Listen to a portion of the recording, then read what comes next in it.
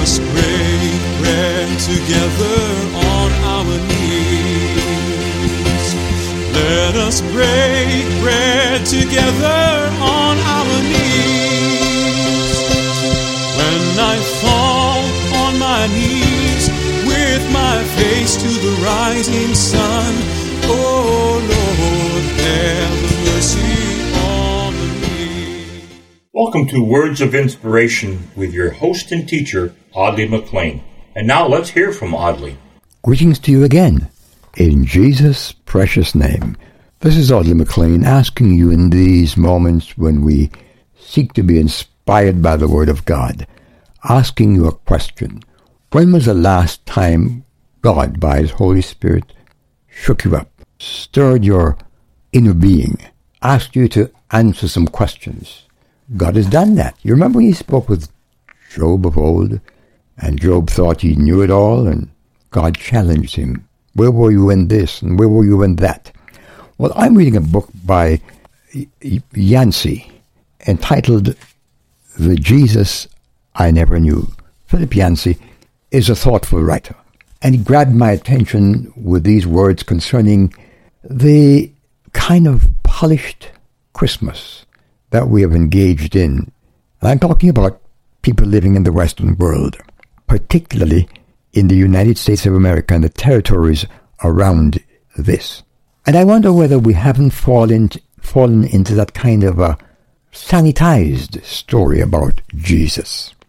I'm asking that question because I have a fear, I have a concern that the church, which the Lord Jesus left to preach the unvarnished message of the gospel of redemption, has become so political, so commercial, so earthbound, that the impact we ought to be having is failing. I'm talking about me.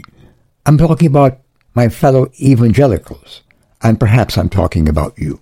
And Philip Yancey says this: when the Jesuit missionary Matteo Ricci went to China in the 16th century, he brought along samples of a religious art to illustrate the Christian story of people who had never heard it. The Chinese readily adopted portraits of the Virgin Mary holding her child, but when he produced paintings of the crucifixion and tried to explain that the God-child had grown up only to be executed, the audience reacted with revulsion.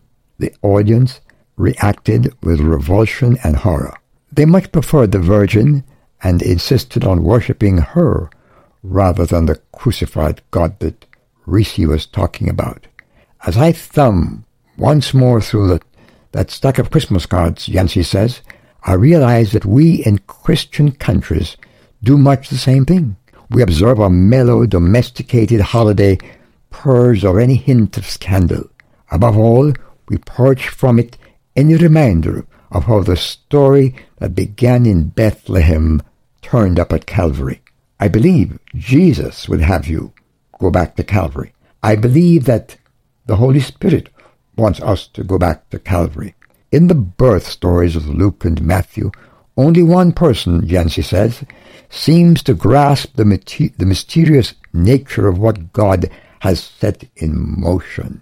The old man Simon, who recognized the baby as the Messiah, instinctively understood that conflict would surely follow. My friend, if you're living a sanitized, smoothed over, anticipating a God to make your country right now, forget it. Jesus says, if a man will come after me, he must deny himself and take up his cross and follow me. Tomorrow we'll take a look again at what Yancey wrote. May the Spirit of God stir you to a rugged Christian commitment. Amen. I've wandered far away from God. Now I'm coming home. Words of Inspiration with Audley McLean is a ministry of Harvest International. You may write to Audley at Harvest International, Post Office Box 6690, Ocala, Florida 34478.